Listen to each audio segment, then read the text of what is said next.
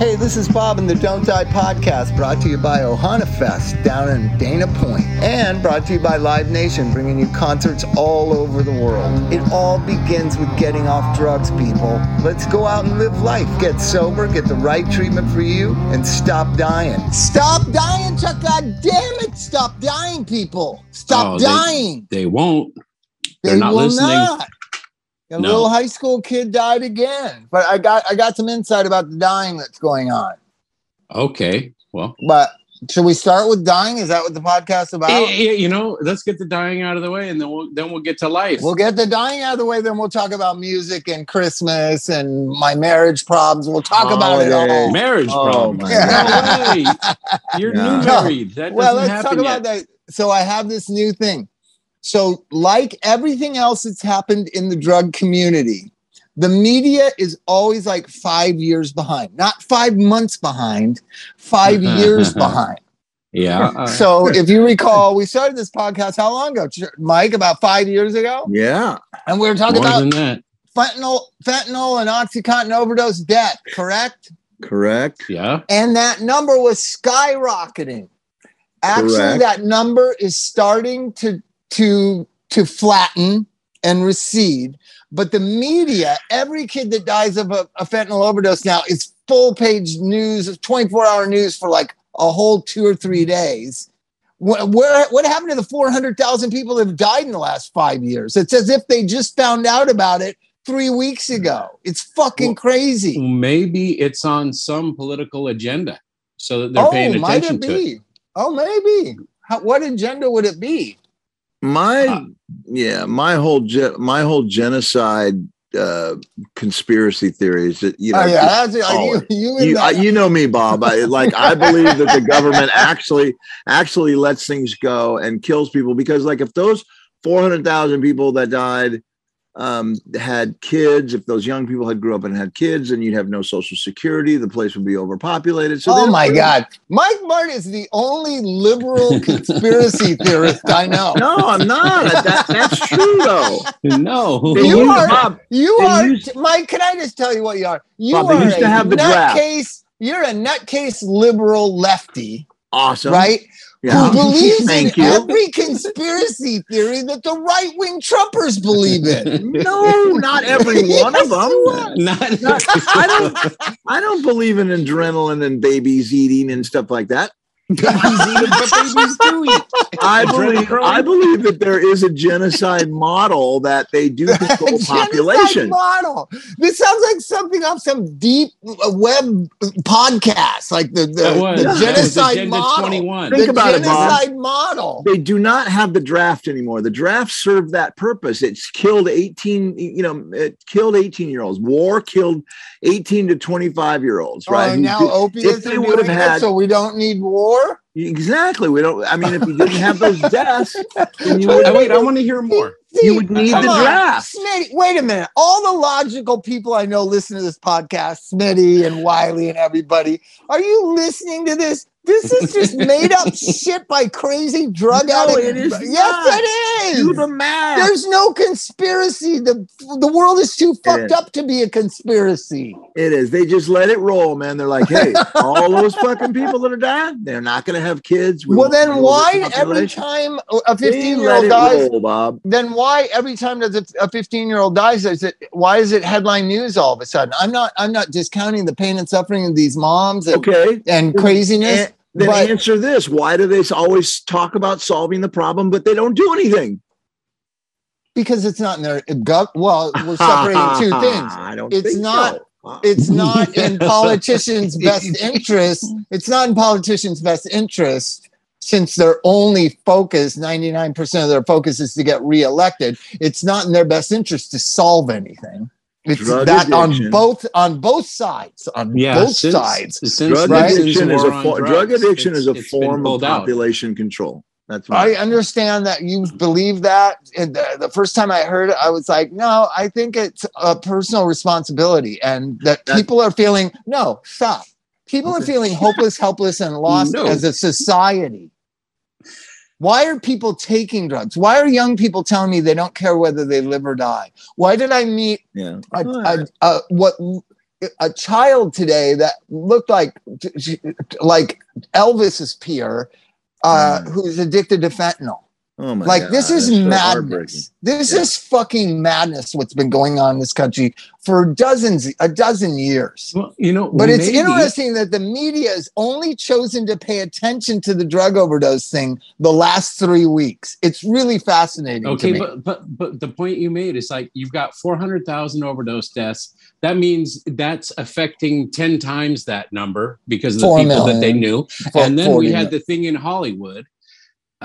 Where that was kind of front page because people were like going, you mean really people are dying in high school? So we've got now this mass number that everybody knows somebody. Now everybody almost, not us. I've had 6 in the last 8 weeks, but I think it's reaching regular people now. It's reaching the people that it didn't normally reach. I think so. I'm going to give you some hope. So I want everyone to know I went back to work today. I know most people went back to work right after COVID releases. I'm like a lagging teenager. You're 5 years behind. I worked. Bob is the media. My first full day of clinical or like in rehab today. Oh yeah. When did COVID end? Like 8 months ago or something? Yeah. Good for you, Bob. Well, it's hard to schedule. You never know if COVID is going to come back. They might shut everything down again. I didn't want to, jump the gun and get back to work so quickly. Jump the gun. Thank you for being cautious and not endangering other people. This is the selflessness that makes you Bob Forrest. I know. You're concerned for others. I give. So you're a hero. What happened? So here's the thing. I had to meet with all the staff today and explain where I've been. Oh my God. For 2 years. Hey, remember me? I'm Bob. I've got that podcast. I'm pretty cool. I do music. Here's the thing. This guy Clint works with me. He's like an old friend of a friend of mine. He got sober at my house of 2016 or something. And I said, hey, dude, how you doing? He goes, Bob, I haven't seen you physically in 2 years. And I was like, it hasn't been 2 years. It's been maybe 18 months, but it hasn't been 2 years. 4 months. I know. So what happened was, as COVID got crazy, I worked more and more with Bob Howland on the front end and reeling patients in and doing the intake in the front end, right? And you can do that in your underwear from home. It doesn't matter where you're talking to them from. You don't have to actually. Now they know when they're a little creeped out. Well, I never wear underwear. I got to turn the air conditioning off. How about the fact it was 91 degrees today and it's Halloween? I know. So get this. Yeah. So get this. So I just started doing front end and I talked to everybody, but I haven't run a group since the shutdown, since like the first 6 months of COVID. So that was like summer of 2020 is the last time I ran a group. And what is it now? Yeah. Summer of 2021. So it's been a year. 2022. Okay, so it's been 2 years. Okay. Let's just get the year right. Not 18 months. But I transitioned. And not only that, it's October, not summer. What I was trying to tell Clint and the gang is I transitioned from clinical into intake and marketing and front end. Oh, you lied. But anyways, it was. So you're back in the back end now. I'm back in the back end. I was in the front end. Now I'm in the back end. So, it was so. Here's the thing. I think I needed that 2 years off. I felt so good coming home, and it's a 2-hour drive home from fucking. Trust me, it wasn't pleasant. But I just felt so good. I met a bunch of drug addicts and kids who are, some are contemplative, some are unsurrendered, some are optimistics, but I guarantee you, I know why the death rate is going down. The kids are taking my advice. I literally heard it from 2 different clients today.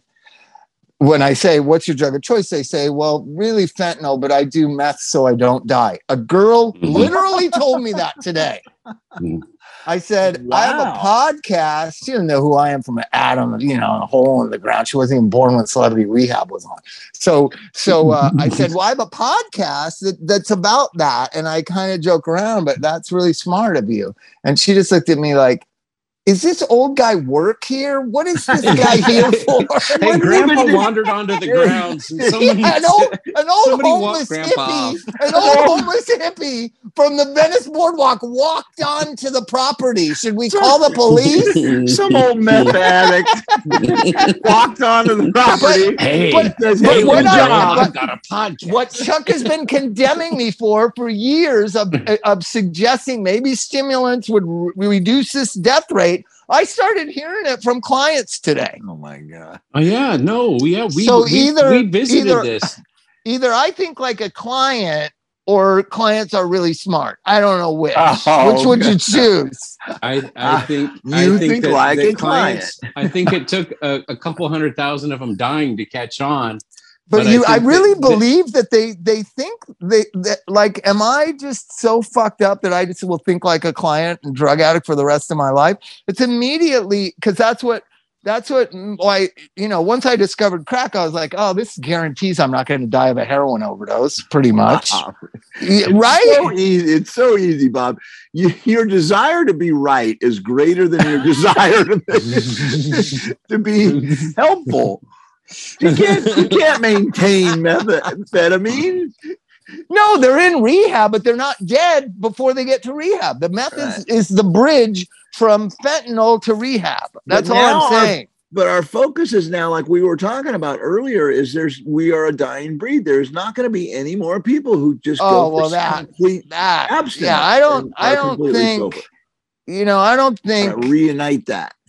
I think there'll be some. I just think that it never crossed me in the gang's mind, all the people we got sober with, Mike, that there was some other way. It just never crossed their mind. There was only two ways. There was being high or being sober. Right. Now, Chuck, correct me if I'm wrong. Isn't there like 19, just like there's so many genders, isn't there like 19 sobrieties now too?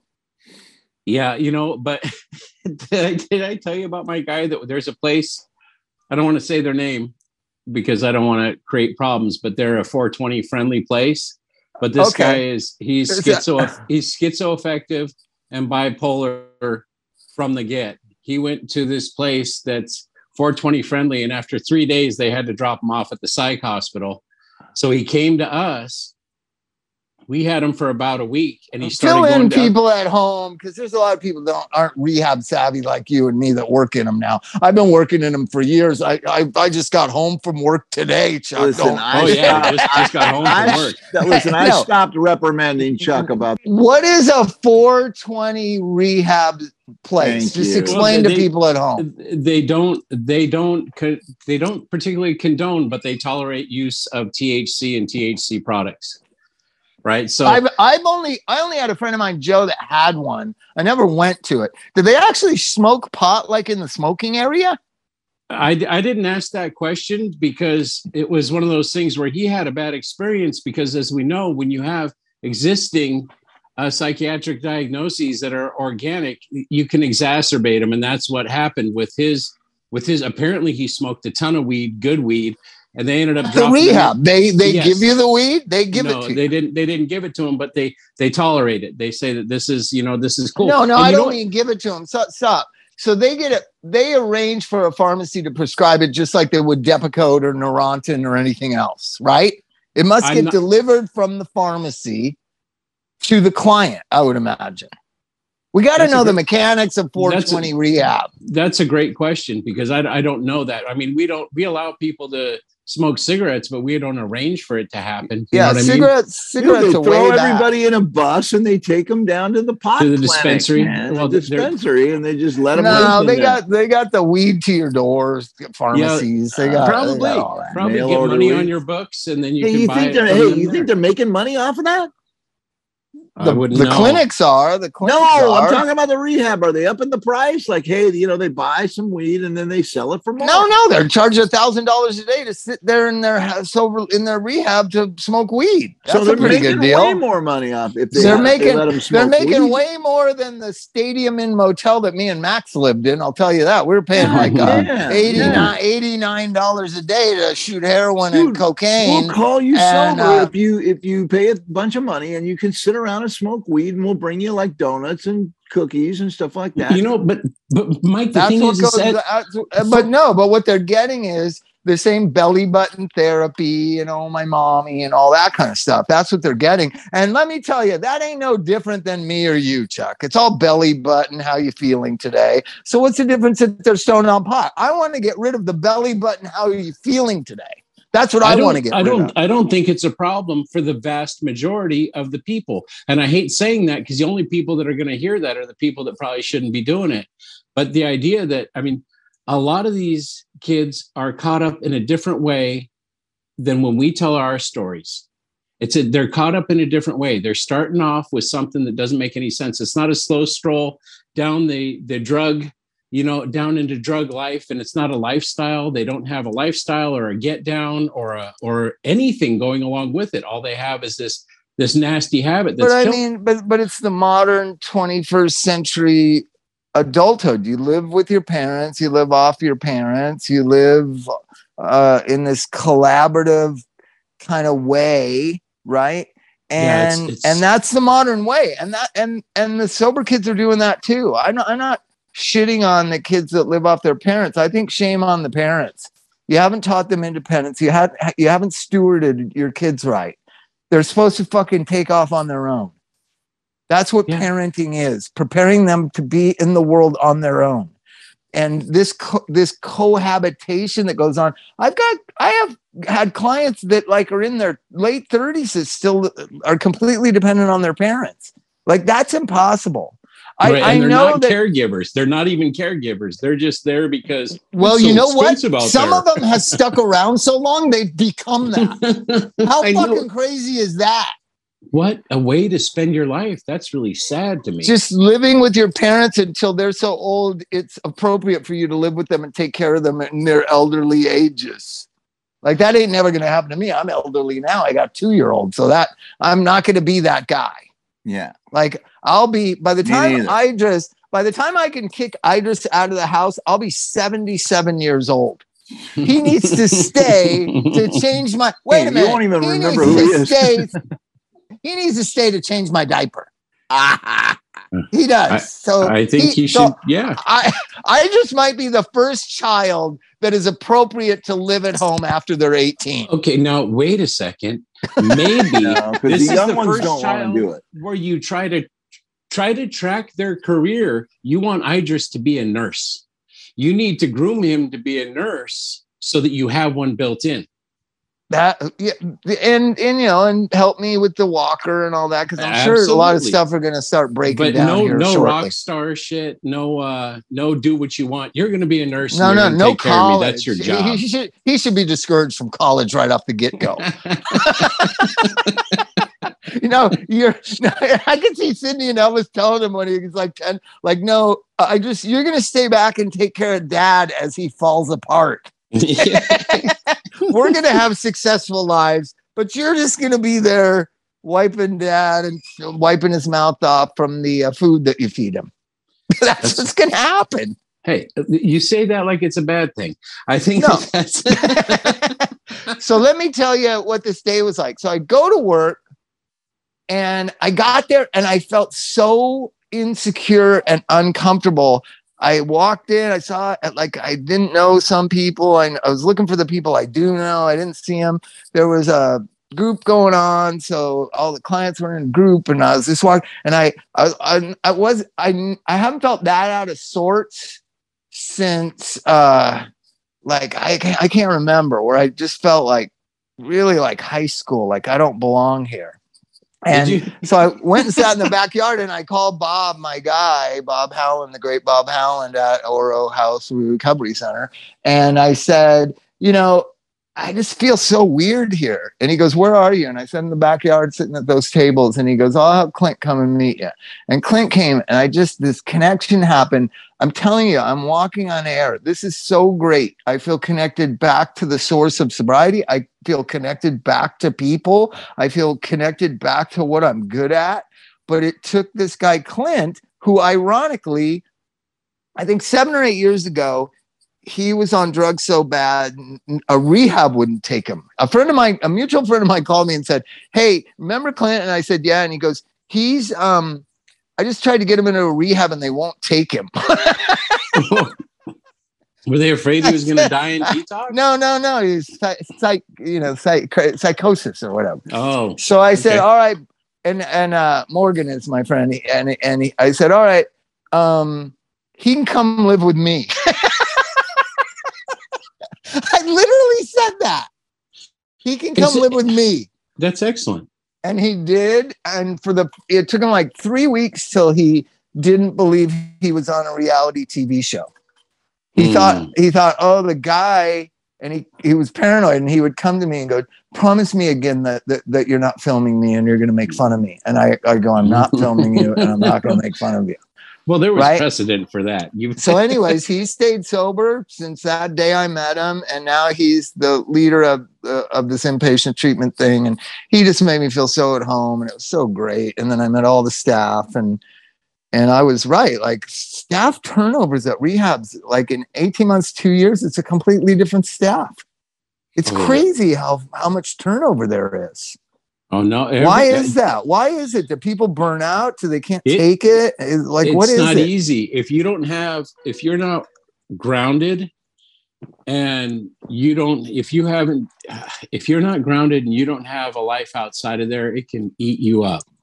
Because I mean, I notice it. I notice it in little ways. Like if I start taking things personal, I need to look at why, and I need to check myself. Because the failures, you start taking them personally. And you got to be nuts, but you have to be grounded, man. I don't know how you've stayed in it as long as you have. I don't know how I've stayed in it as long as I have, because you watch, and I can count the number of people that are still with Wavelengths when I started 5.5 years ago on one hand. And we had I know how he took a 2-year vacation. Who gets to take a 2-year vacation? There was no groups, Mike. There was still rehab, but there was no reason for me. The only thing well, Mike, I don't know how to document very well. I'm not a therapist. So I couldn't do the one-on-ones that you can unbundle and bill for, it's called. So I couldn't do Zoom treatment because I'm not a licensed therapist. I don't know how to document, so I'm kind of useless. The only thing I'm good at is doing an entertaining group. And for 1.5 years, there were no groups.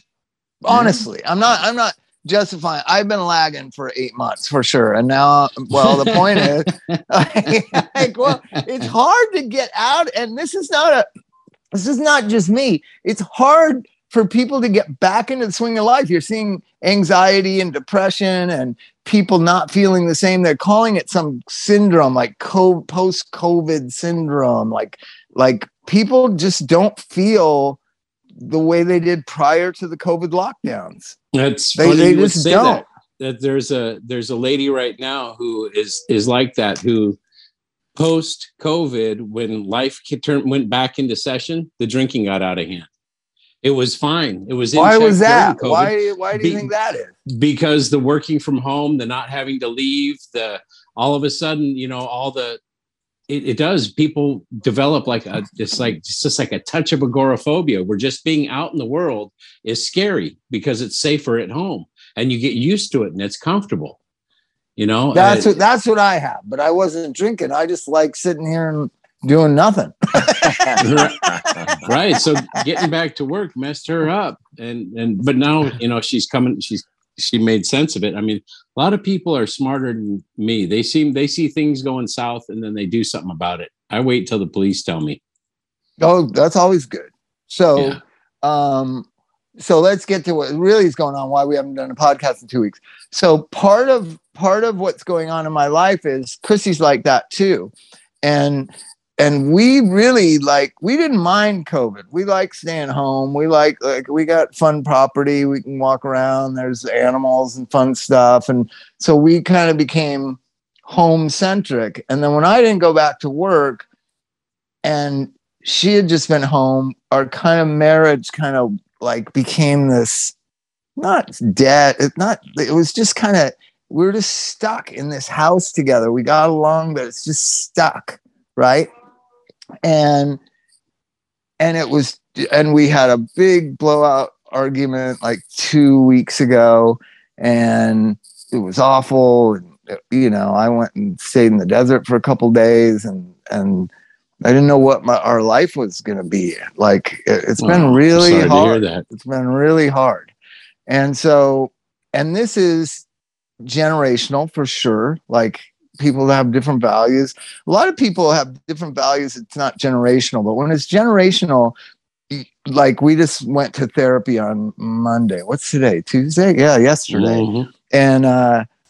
And this guy, like, I don't know, the idea that I have it, you guys have noticed it, everybody that listens to this podcast, I have this generational prejudice, right? That it just is. I just believe it, right? When you believe something, like in your marriage, if you believe sobriety is better than drunk, but your partner believes, well, it doesn't really matter.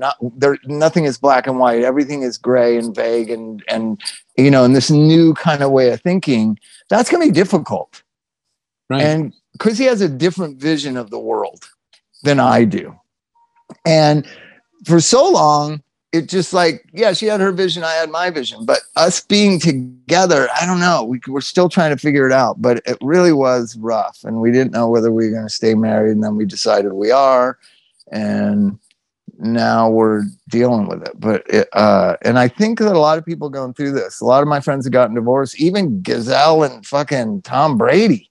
I mean, Giselle. Like, what's her name? Giselle. Giselle. Yeah. Gazelles are cool too, though. And it's just, I don't know. I think we never should have locked everything down, and it profoundly changed our society. I think it really did. And I'm not a Trumper, and I'm not an anti-vacciner or any of that kind of stuff. I just think that what it did to our kids, how developmentally behind our kids are, emotionally developmentally behind they are.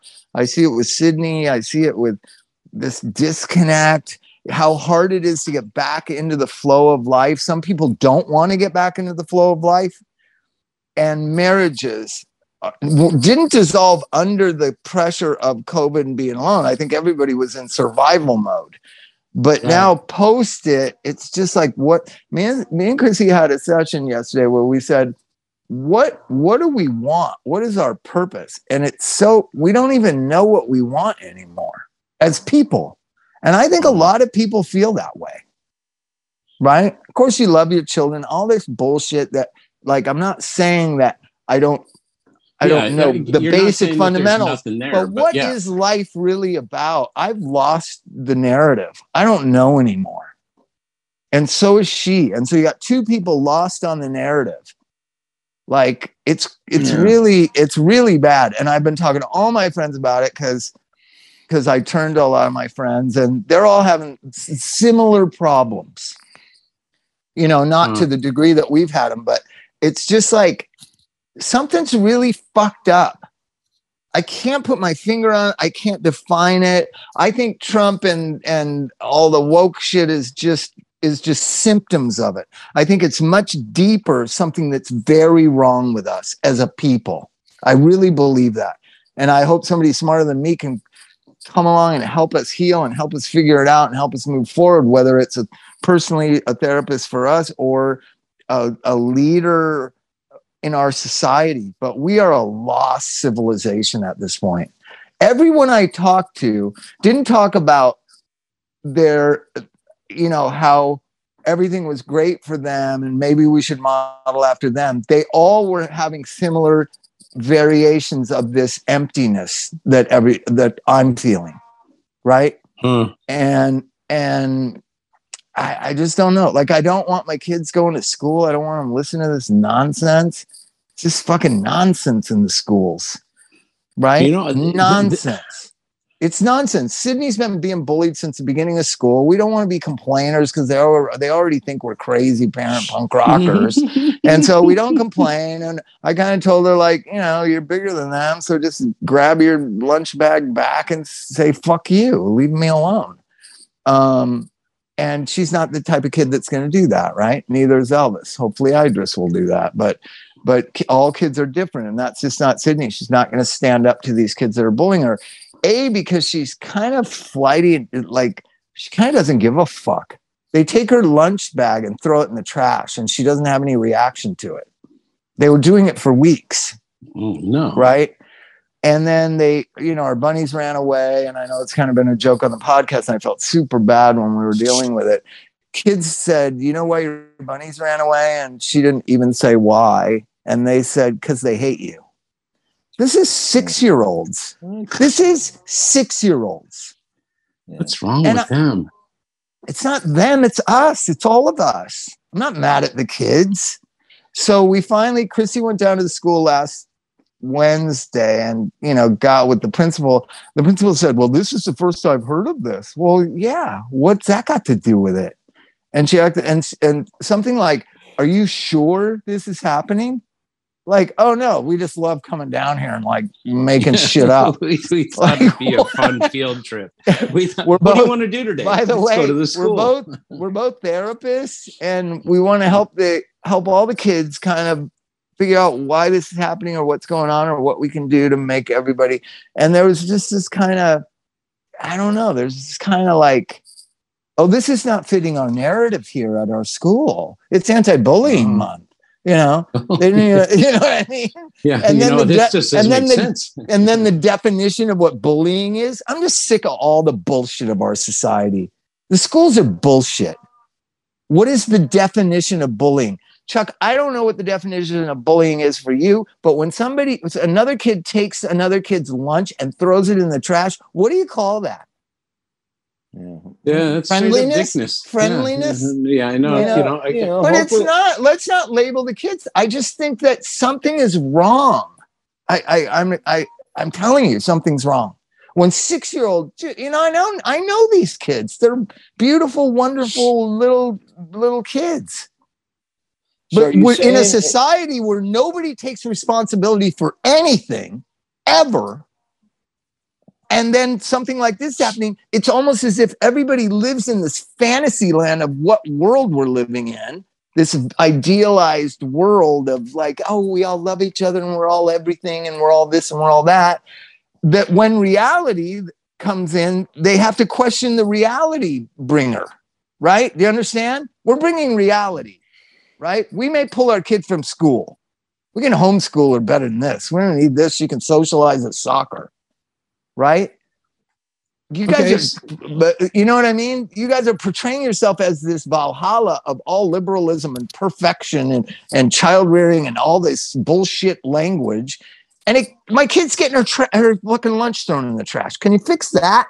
Can you fucking fix that? Well, it'd be interesting to see what they do. Nothing. They're doing nothing. Yes, but do you know that for sure, Bob? Or do you know that if they just learned of it, maybe then things will happen now? No,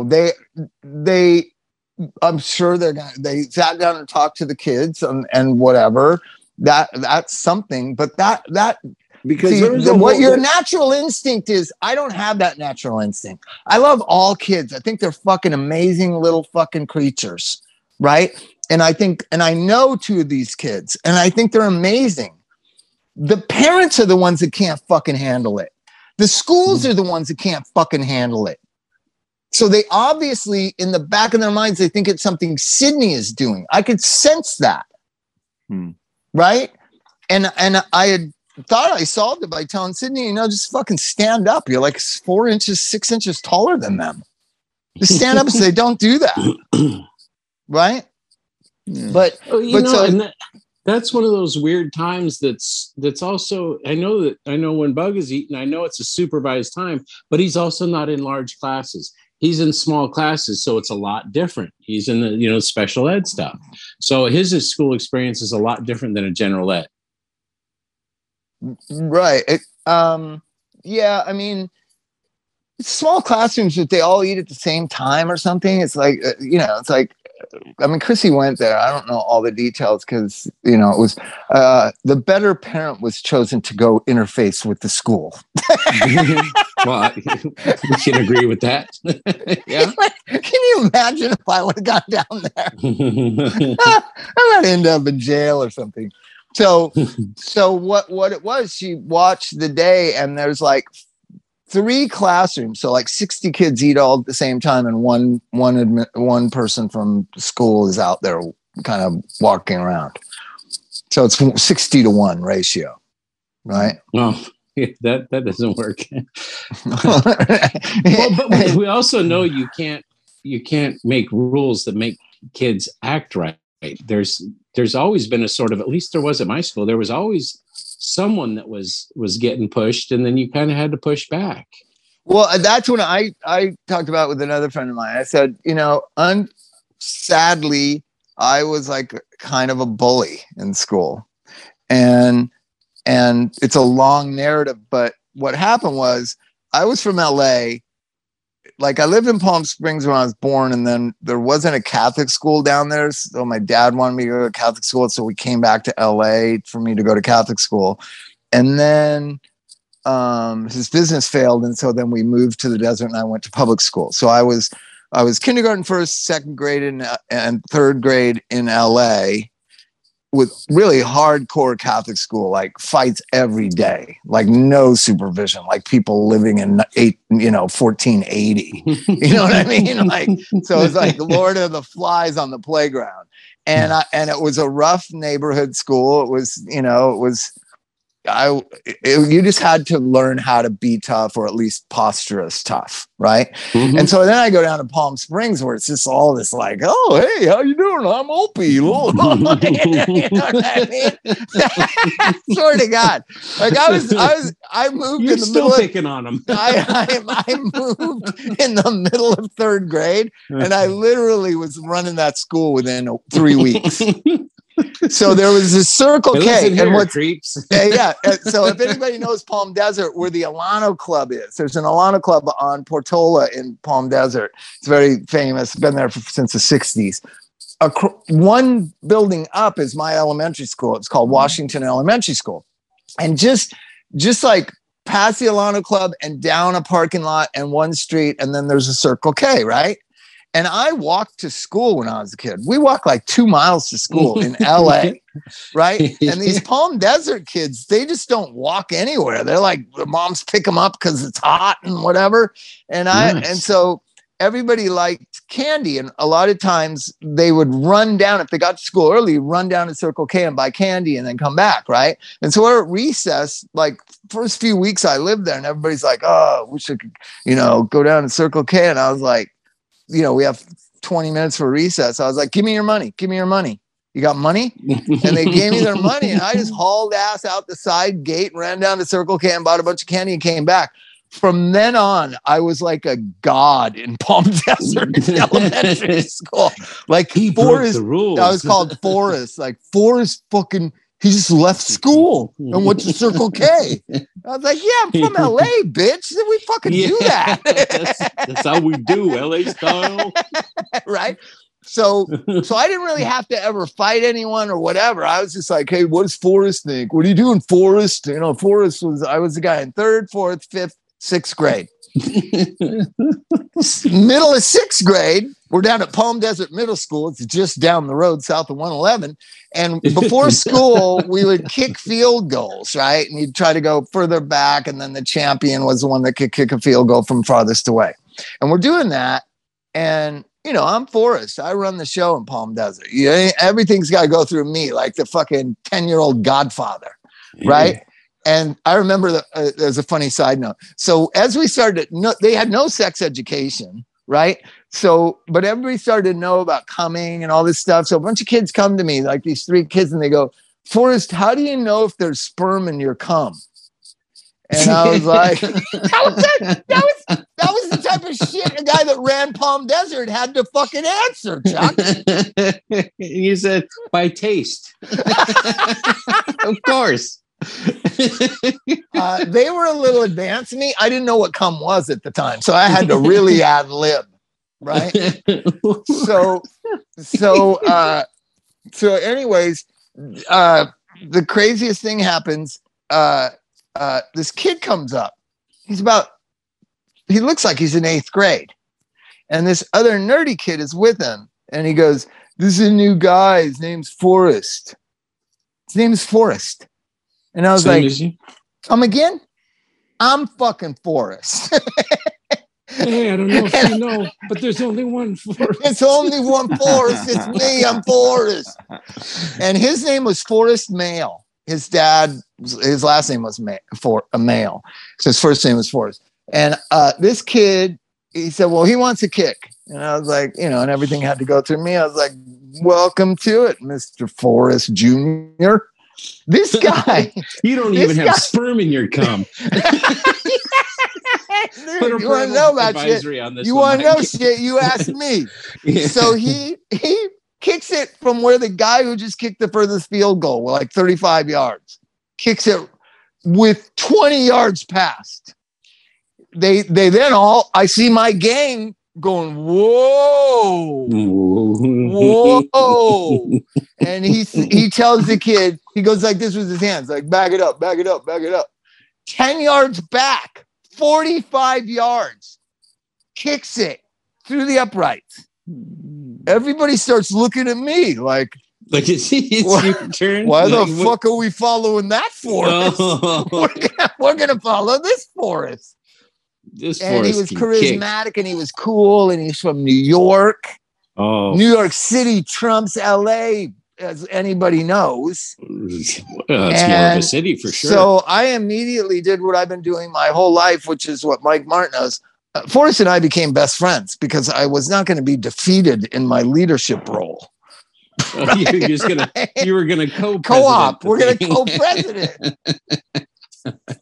And I love that guy. His dad was the FM DJ on the Palm Springs radio station. That's why he went all over the country a lot of places. That's why he's from New York, huh? Yeah.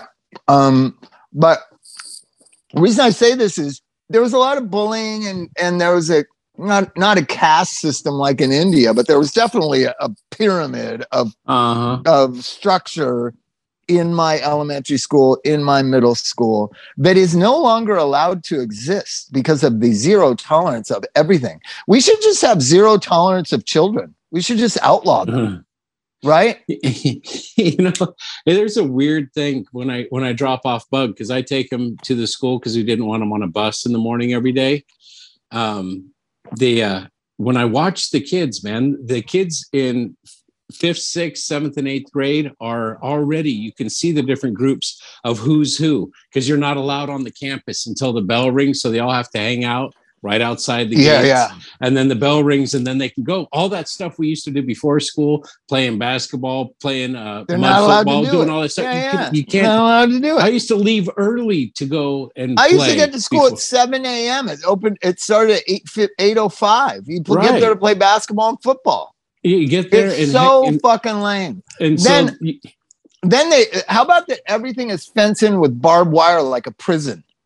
And every time I go to pick Sid up, it's 2:45. She gets out. I'm always the first one at the gate because I don't like socializing with the parents because I don't know. I got nothing in common with them. So they all socialize. They all socialize, and then I know none of them listen to this podcast. It's so I'm pretty safe. They all socialize, and I just stand right by the gate waiting for the lady to come and lock it. And then Sid, let's get the fuck out of here. I'm not comfortable in this place. So Sid often is on the other side of the gate. And the lady never is on time to unlock the gate. Never, not once all year. But if I show up with my child at 8:17, we're marked as tardy and need to get a blue slip, and we need to go through the office where there's a line of people that are 2 minutes late and 3 minutes late and 5 minutes late to get our blue slips to sign our name and say, I'm a fucking bad parent. I'm late.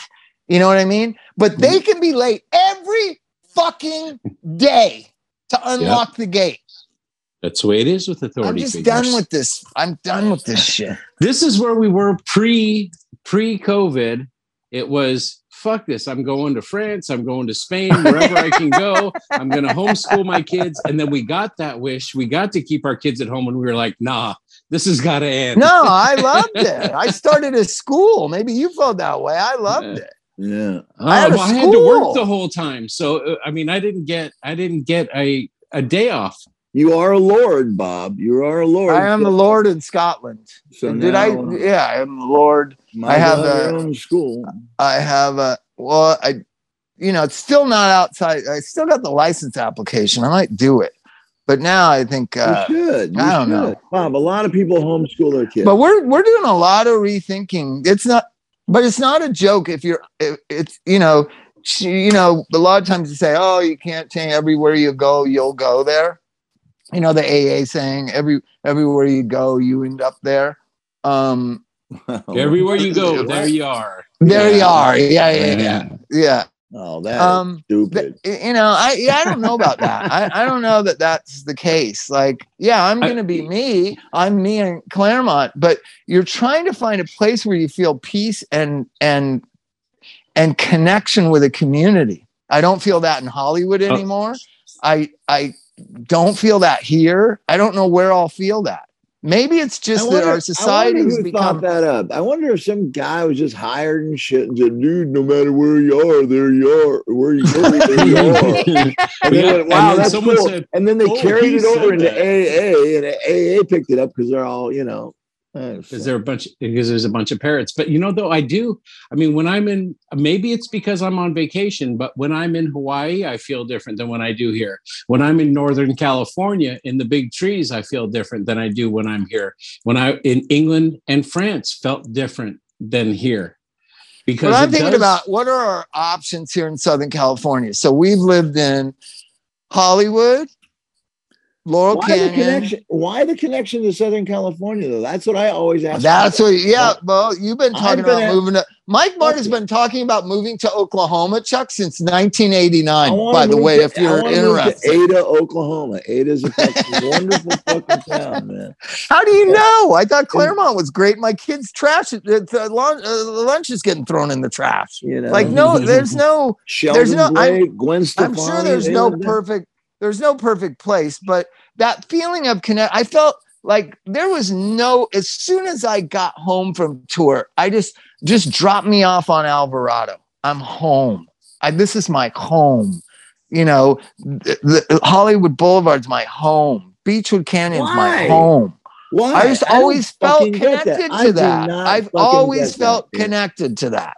I always felt connected. You weren't born there. I was born there. I don't feel a connection to Sunset Beach, and I outgrew it. It's my hometown. I grew up there. My grandparents, in 1912, bought a double lot for $800 and built on it.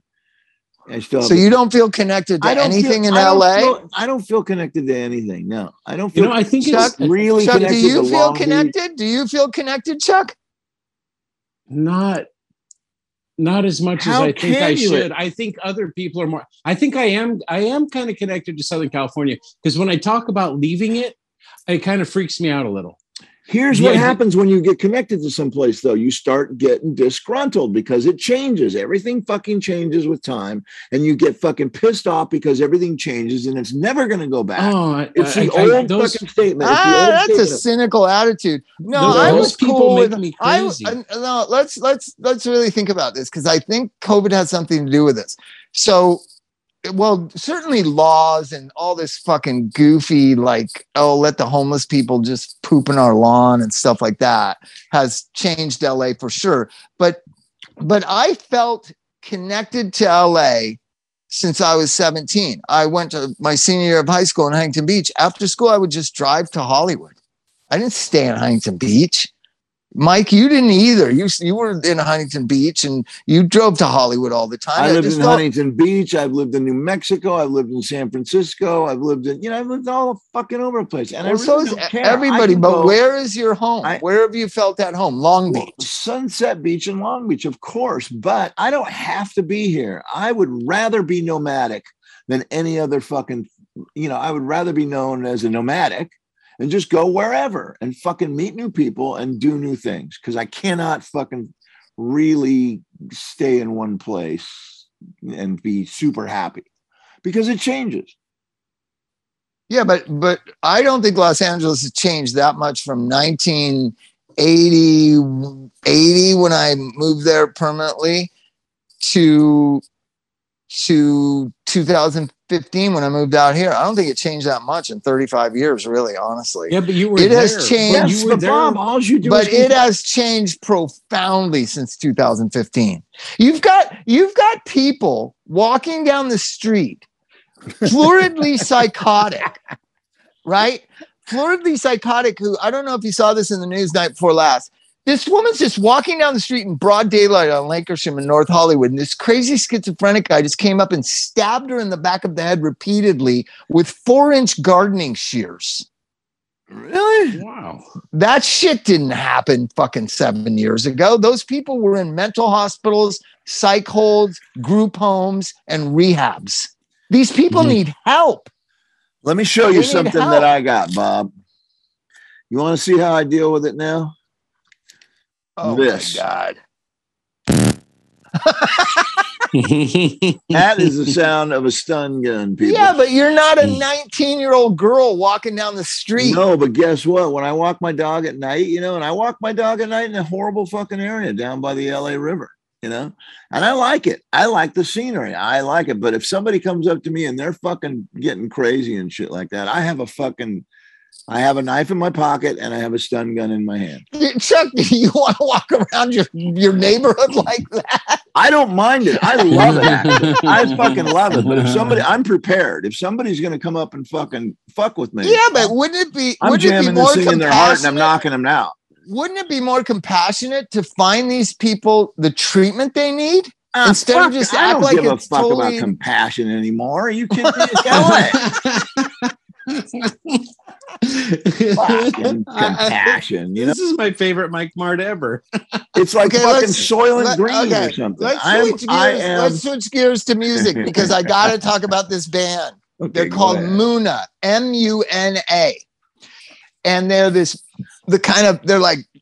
cool mix. I can't even describe what their music is. You would say it's like militant kind of punk rock, but then it's kind of dance pop music, and it's just so cool. It reminds me of like Riot Grrrl when it started. It's like this cool band, right? And they are they're not the poster children. They're like they fell into this thing because they're gay, or two of them are gay, or one of them is non-binary or whatever. They got labeled they're just so great. They're a great band. They should just be thought of as a band, but they got these labels tied to them, right? By bloggers and whatever. And they don't want to be that. The lead singer said, I don't want to be in this position where everything I say is speaking for a whole generation of people and all this kind of stuff. And immediately I said, that's what Bob Dylan said in 1966. I'm not a spokesperson. I'm a fucking singer, right? But I know that pressure put on musicians to like, oh, you need to speak for, and I just thought it was so brilliant. She's not saying I'm not a responsible adult who wants to help and be supportive of my community, but she's saying like, don't put all this fucking pressure on me as a spokesperson or poster child for something, right? How brave is that? How fucking brave is that? How smart that someone is willing to not be an armchair expert for fucking once.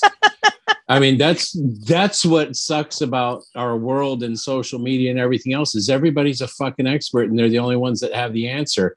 It's how refreshing to hear somebody just say, you know what, man, I've got opinions, but I'm not your go-to on this. So I love this band. They're playing October 25th and 26th somewhere in LA. I'm going to go one of the nights, but everybody check them out. Here's a good thing about nowadays when you tell somebody to check out a band, you don't have to pay for it. You just go on your Spotify and listen to it. And if you like it, you like it. If you don't, but it used to be back in the day, you had to say, oh, you got to hear, Rage Against the Machine or something. And then that person has to go and buy the record and then they get it and go, that sucked. I didn't like that. Why'd you tell me to buy that? Dude, you owe me $6.99. No, $11.99. I couldn't find it used. I had to buy it fucking new. That's what you need to go to Hollywood. It's so much better turning people on to music because all you got to do right now, go on your phone and look up this band Muna. They're so good, man. They're so fucking good. And they're so intelligent and they're so amazing. Oh, you know what my mom's favorite song was? I forget the guy's name. You'll remember the song. Oh, fuck, I forget the guy's name. My mom was big on AM radio, and she'd get really drunk. It was my sister-mom, and she'd listen to that song, Feelings, nothing more than feelings. Right. Trying to forget my feelings of love. And No, but what was that guy's name? And then the second verse is so great. He goes, the music comes down, and his voice comes down. Teardrops rolling down on my face, trying to forget my feelings of love. Oh, Morris Albert. That was the guy's name, Morris Albert. Look it up, Feelings by Morris Albert. And then my mom used to love that song. We had joy, we had fun, we had seasons in the sun, but we're a dying breed. Mike, we love that thing. We're a dying breed. Carrot Top. Yeah. Oh, when I lived in Vegas, know who Carrot Top is. Chuck, when I lived in Vegas, I could tell the Carrot Top thing. I'd be at a gas station, I'd feel this thing on the left, like, "Hey, dude," and I'd turn. I was like, "I'm not Carrot Top." And then I met Carrot Top, and he looked at me like, "Holy shit!" at an UNLV basketball game. Oh my god! But he's buff. He's got big muscles. Yeah, he used to be just a little skinny guy. Yeah, he's a buff guy now. And so then after I saw him at this basketball game, then when people mistook me for Carrot Top, I would say, "No, he's like buff," and he's like buff. And they'd be like, "No, Carrot Top really is buff." Strong. Yeah, no, he got ridiculous big for a while, but he's come down a little bit. But yeah, I just saw him on. What did I see? What do you mean? He's got a running show in Las Vegas. That's those guys' dream. When they get old like that, they get a theater and they have a gig in fucking Vegas. That's success for them. He's successful. Oh yeah, Carrot Top is huge. Are you kidding? Yeah. Chuck, I'm telling you, I would be mistaken for Carrot Top sometimes twice a day because I was out in Las Vegas. like I'm not to the point where I would say it. Not Carrot Top. Dude, why didn't you start signing autographs, man? That would have been awesome. You know what? Yeah. Hey, where are we going? Bring Carrot Top with you. Where are we going? You should have been like, "Yeah, I'm Carrot Top. How are you, man? Hey, how's it going?" And it'd be like at a taco place in Henderson. Is that really where Carrot Top's hanging out? Yeah. Like, really? You think Carrot Top comes by here? Yep. Think Carrot Top? Think Carrot Top is getting gas on Blue Diamond Highway up there in South Point? Carrot Top. You think Carrot Top drives a 5-year-old Volkswagen station wagon? Think Carrot Top's doing that? Just think of how embarrassing that would be for your kids. It'd be so awesome, man. Because, embarrassing your kids is one of the funnest things I can ever do, right? Like, I love it. In fact, they call me the embarrasser. Like George W. Bush, the decider. I'm the embarrasser.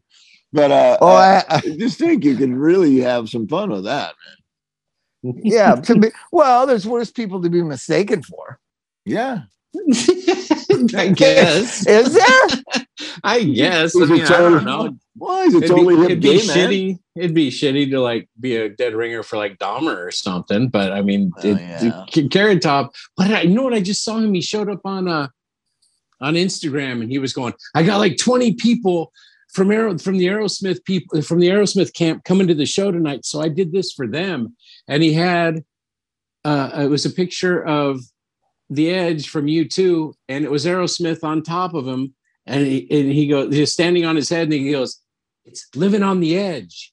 And I went, "Oh, it's still not funny." Oh, I get it. Oh, that's really funny. Yeah, wow. That is Vegas, baby, in a nutshell. Oh, geez. So, speaking of Vegas, probably the only time you would see a 60-year-old person with dyed red hair would be in Vegas at the Punk Rock Bowling, wouldn't it? Wouldn't that be the place you would see someone like me? Yeah, I would think so. That's a different kind of thing. I've never done Punk Rock Bowling, even though there's been a bunch of bands that I've known that have gone. I've never mind-numbing. Yeah, I've been a couple of times. It's mind-numbing. I found the crowd so fascinating I couldn't watch the bands.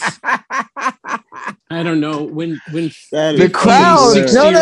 No. Yeah, 65-year-old guys wearing mohawks and skirts. Yeah, right. That's and weird. I was there with Des Cadena. And I was like, "This is what you rock, dude. Look at this fucking shit." And he's like, "I didn't have anything to do with this." I was like, "No, Black Flag, Black Flag, Black Flag is the big bang of this fucking thing." You're trying to blame it on him, and he's saying, Keith Morris, Dix Denny, John Denny. This is your fault. Look at this shit. This is unbelievable. Right? It was hard to not look at people. I'm telling you, it was just hard not to look at people. It's weird to me that you would live for 40 years and not.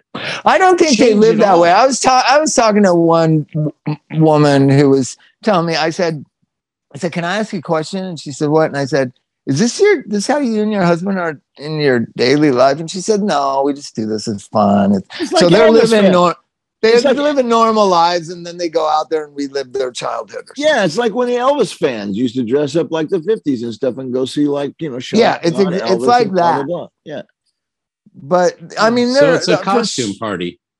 But there's a few of them. There's a few of them, Bob, that are just diehard, though. I mean, let me tell you, though, they live the style. They live it all the time. They got kids with mohawks. They never grows.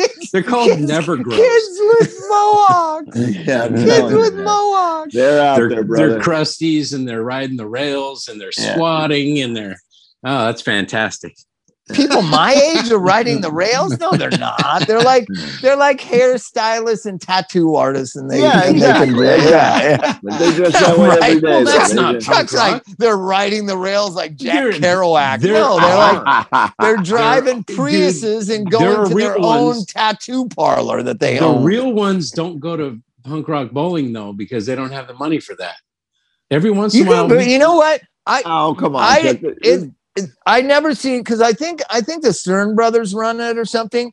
I never seen something so easy to sneak into in my life. I mean, I had a wristband, but I just walked right in. Nobody stopped me. It was just like nobody checking, like whatever. Come on in. You look old. Come on in. You look old. They probably thought you were Carrot Top or something. Like, hey, they might have thought I was Carrot Top. Carrot Top. Let Carrot Top by. Instagram pictures of me everywhere. Carrot Top and Keith Morris. Carrot Top and the Weirdos. The Weirdos and Carrot Top. No, but I mean, everybody's played there. Devo played there. Carrot Top. Carrot Top. we gotta squash the Carrot Top thing. Yeah, I love it. I love it. No, but I don't know. I'm not making any commitment to anything. I'm just trying to figure out my life, myself, what I want in life, what me and my wife want out of life, and what we want for our children. And I don't know if I talk to a lot of people that are going through the same thing. Like what is going on? Dude, that's kind of a big question, because if you asked me and Amy and you put us in separate rooms, I would think that we would have sort of different answers, but that doesn't mean that we're not compatible for the journey. You know what I mean? Well, to be fair, Chrissy's wanted to move back to LA for like 4 years. Like, she grew up out here. She's over it out here. But I'm just like, our house. I just love our house. And I thought the schools were good. That was like the main thing. I was like, oh, it's good schools or something. Good schools. You know how white people say good schools? It's like code for like white schools. I swear to God. It means there's like no white kids of color at this school. None.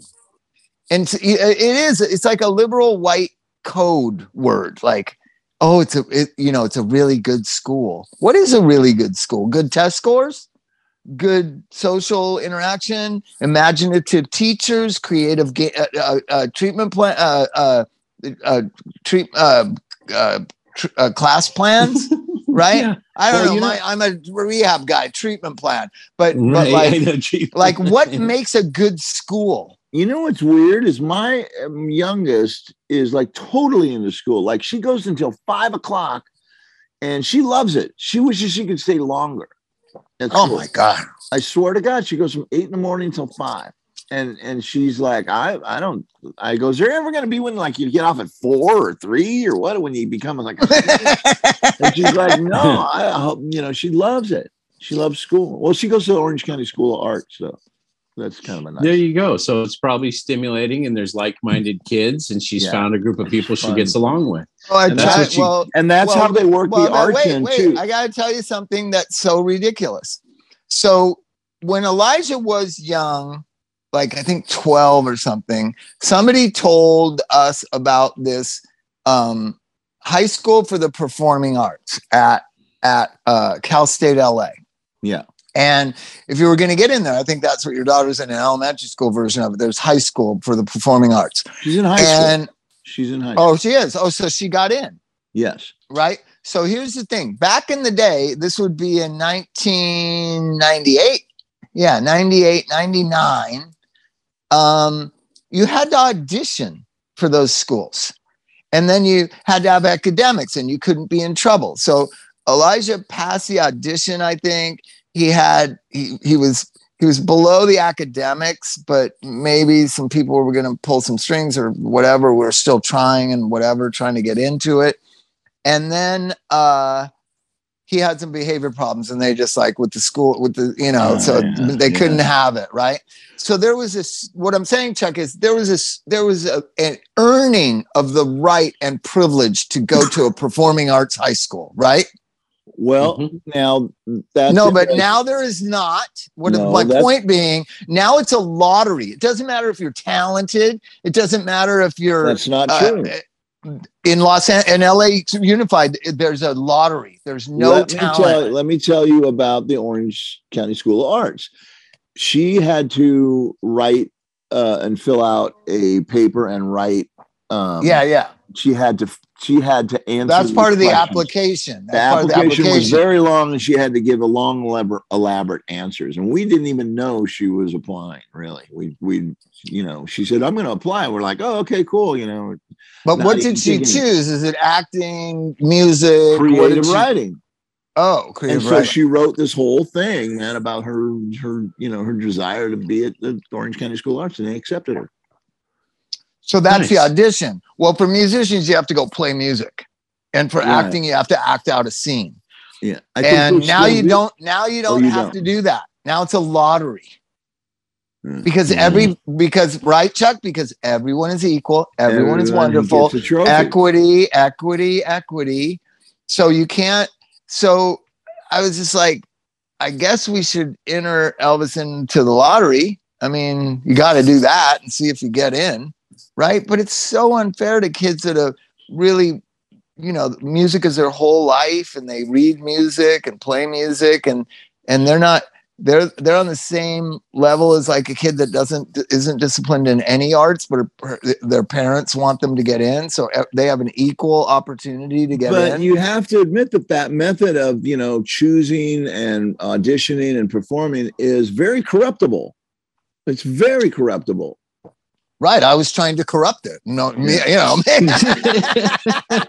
had some friends. I had some friends on the inside. I had some friends on the inside. I was trying to corrupt it. Yeah, no doubt, it's corruptible. No doubt. Yeah. Right. But isn't it? But a lottery just for anybody, no talent. Like whatever. It's just like it's a weird thing. Yeah. It doesn't. Why have it? Too. Why have a performing arts high school? If everybody's just the same, just have the sameness for everybody, and everything's the same. You know what I mean? Make more performing arts schools. Here's how they do it. They go longer. Like Veronica was explaining this to me. They go longer. They go from 8 till 5 to get the regular classes in, and then get the art classes. That are not allowed in regular school. That's why they the regular classes, because they don't have the regular classes matter. Music. Like the regular classes matter anymore. Well, I don't know. We have a society of people who couldn't find their way to a gas station if their phone broke.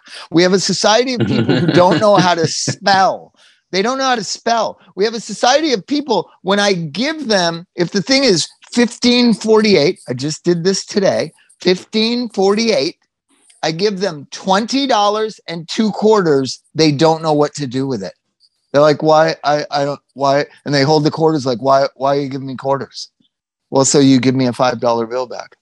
And they have to look at the computer and load in 20, 50 to see what they're supposed to give me back. They don't even know that $20.50. Bob, I mean, everybody just uses fucking plastic now. Why are you being so cynical about that?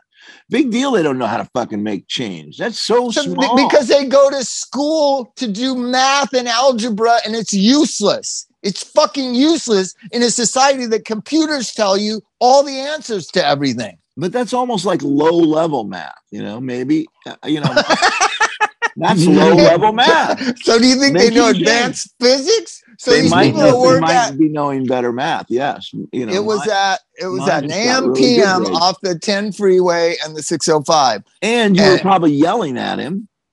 No, I was in a rush. Intimidated him a little. He's like, well, I don't know how much is it.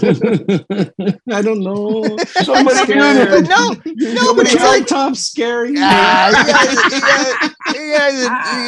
guys, you're not getting my point. Like nobody knows how to add. Nobody knows how to find themselves. If there's a war, here's what's going to happen. If Russia decides to come here, the first thing they're going to do is jam the GPS, and no one will be able to get anywhere.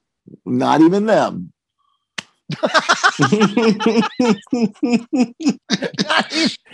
not even the Russian soldiers will know. We'll at least know where we are because of our streets. We'll be able to read the signs. If you ask me, and Mike knows this too, if you ask me where the Satyricon Club is in Portland, Oregon, I can tell you the exact street to get there today. I can get there today. No, I can guide you. If you're on a phone, I can tell you, where are you at? Are you by the fancy hotels? Are you by Pal Books? Go the other way towards the river. Okay, on your left, you're going to see two big dragon-looking statues. Turn into Chinatown. Now go straight. Now go to the dead end. Now go left. Now there on your right, across the street. That's where I used to score dope, right there. Okay, now go past that. I don't need a GPS to find the Satyricon Club in fucking Portland. Like, my kids need a GPS. Elvis doesn't even know what the 210 freeway is. Hey, he just knows we go on something that's blue on his phone, and then we get off at something, and then as soon as he sees the dirt road, he goes, "Oh, we're home." I go, "Where the fuck do you think we've been driving to?" And he goes, and he's just, I look at his phone, he's just got the GPS on, like, "Oh, this is like the blue line, and you get off and you go there." They're going to be lost when the Russians come for us, Chuck. They're going to be lost. The Russians. Hey, Bob, the Russians are coming. The Russians are coming. Yes, there we go. Like the Bottom of the Hill Club in San Francisco, where would that logically be? It'd be in a bad neighborhood because it's a rock club, and San Francisco is a big hill, so it would be on the east side. And it's almost a Daly City. It would be at the bottom of the hill. It's almost a Daly City. Oh, don't remind me of the Bottom of the Hill. Oh. So the first Coachella, Bicycle Thief was booked to play the night before the Bottom of the Hill. And I was like, why are we playing San Francisco before the biggest show of our lives?